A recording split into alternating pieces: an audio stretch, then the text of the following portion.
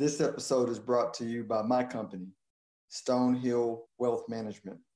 Whether you're 7 years away from retirement or 27 years away from retirement, it's never too early to start preparing. That's why I wrote a book selling on Amazon, Retirement Investing 101, a step-by-step process for building and managing a retirement portfolio. You can get a free copy if you go to my website, stonehillwealthmanagement.com. It's in the show notes as well. Go there.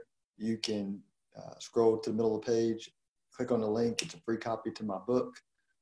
You can also just go directly to stonehillwealthmanagement.com/retirement-investing-101. But the simpler way is just go to stonehillwealthmanagement.com. Just and Google Stonehill Wealth Management if you can't remember that. It'll also be in my show notes.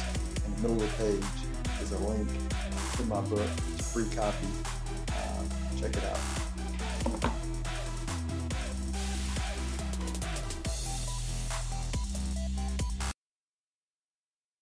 What type of investments are available to the average person? That's actually a great question. And I'm going to start by framing it up a bit because the best investments are going to be really in two buckets, right? The first bucket is going to be what you're uniquely gifted to put your time and energy into. So, for example, if you're an attorney and you own your own practice, the best investment is going to be for you is going to be building out your own practice, right? So that's going to be almost always the best investment from a financial long-term return perspective is building out your business so you can increase your income. Let's say you don't own a business, but you work for somebody and you want to develop skills. Investing in developing those skills so you can increase your income is going to be the best investment. So you can categorize the first bucket as investments that help you increase your income. The second bucket is going to be diversified bucket, right? Something that you may not be gifted, you don't know a lot about. So diversification is how you protect yourself when you're investing in things you don't fully understand, right? Spreading your money out in multiple different places so you don't get hit all at once in one area and get wiped out. And that's where diversified stock portfolios or low-cost mutual fund portfolios come into play for most people. And let me kind of break that down a little bit more, right? So if you own, for example, and I'll just give an idea. If you own 500 or 1,000 different stocks in a portfolio that do business in the United States of America, you build it right, and you own ones that are doing business across the world that are based in the U.S. and or just based around the world, right? But let's say 500 to 1,000 companies that do business around the world. Then for all those companies, for you to lose all your money, all those companies have to go to zero. And you got to think, if I own companies like Home Depot, Apple, Microsoft, right? Because if you own a big portfolio like that of all those companies, you're probably going to have those types of companies in there.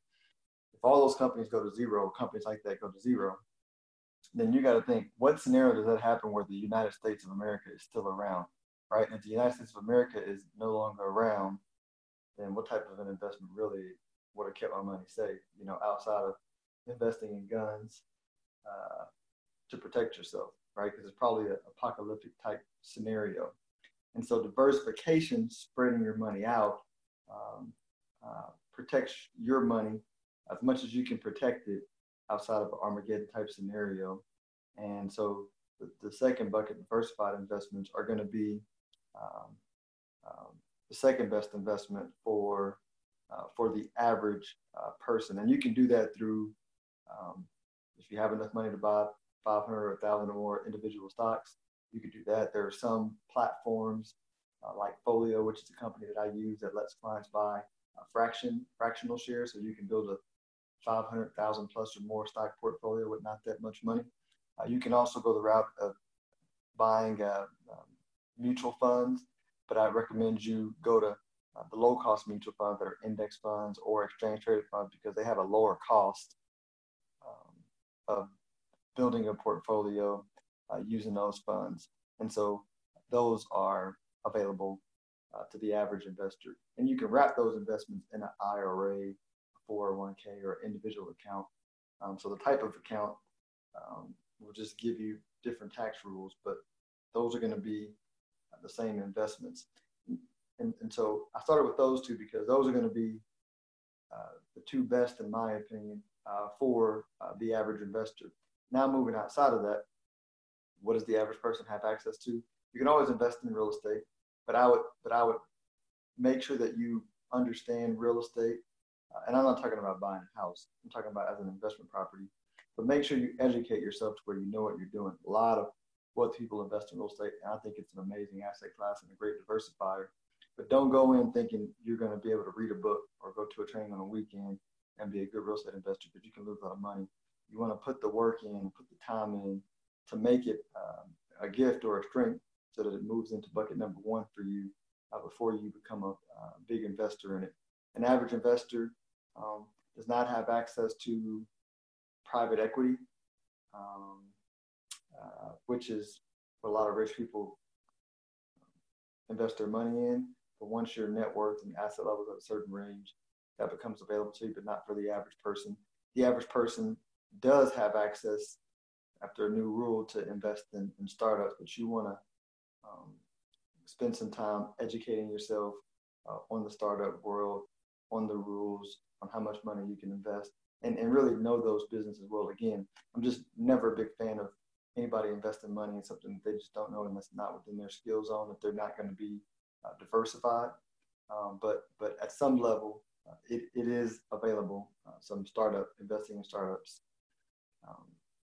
And then other investments that are available to the average person are just going to be, families or family and friends start a business.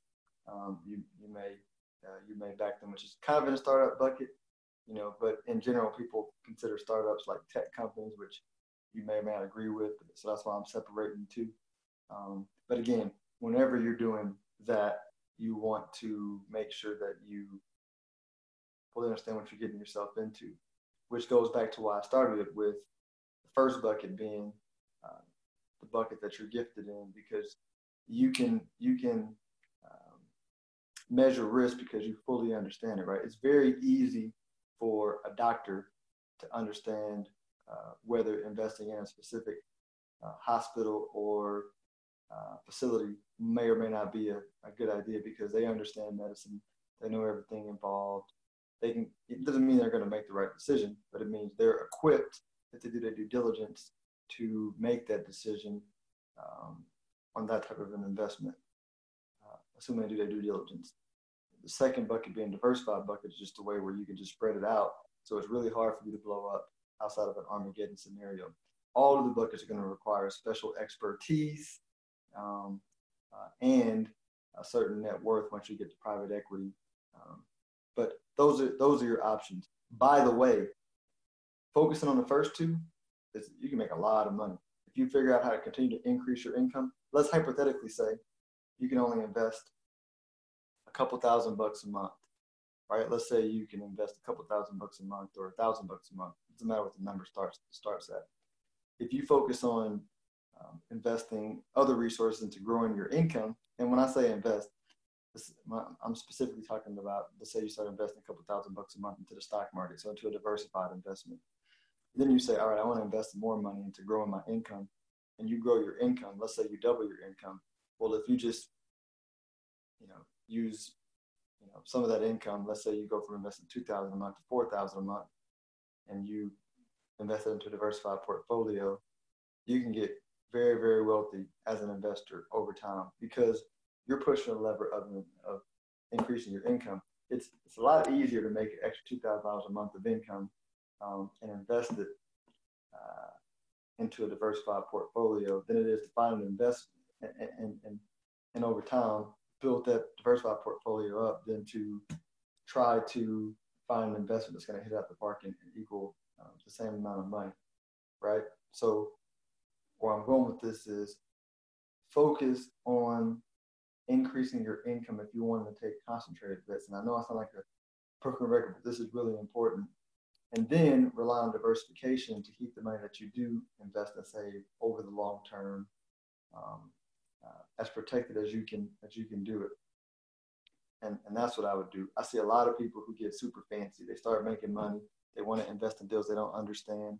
And a lot of them will overinvest in deals that they may understand and complicate their life. They might be in 10, 20 different partnerships, and they're always looking at their deals with their team and their accountants and their CPAs, and they got high bills on what they're paying, and there's just a lot of chaos going. I see more simplified wealthy people that will focus on a couple of key areas for doing deals, and then diversify the rest of their money.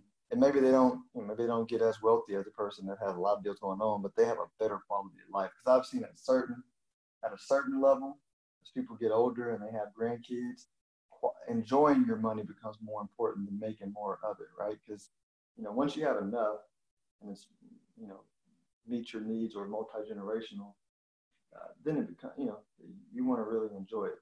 And so you can do a lot of damage with just focusing on those two buckets, which, if you can't tell now, is the point of this episode.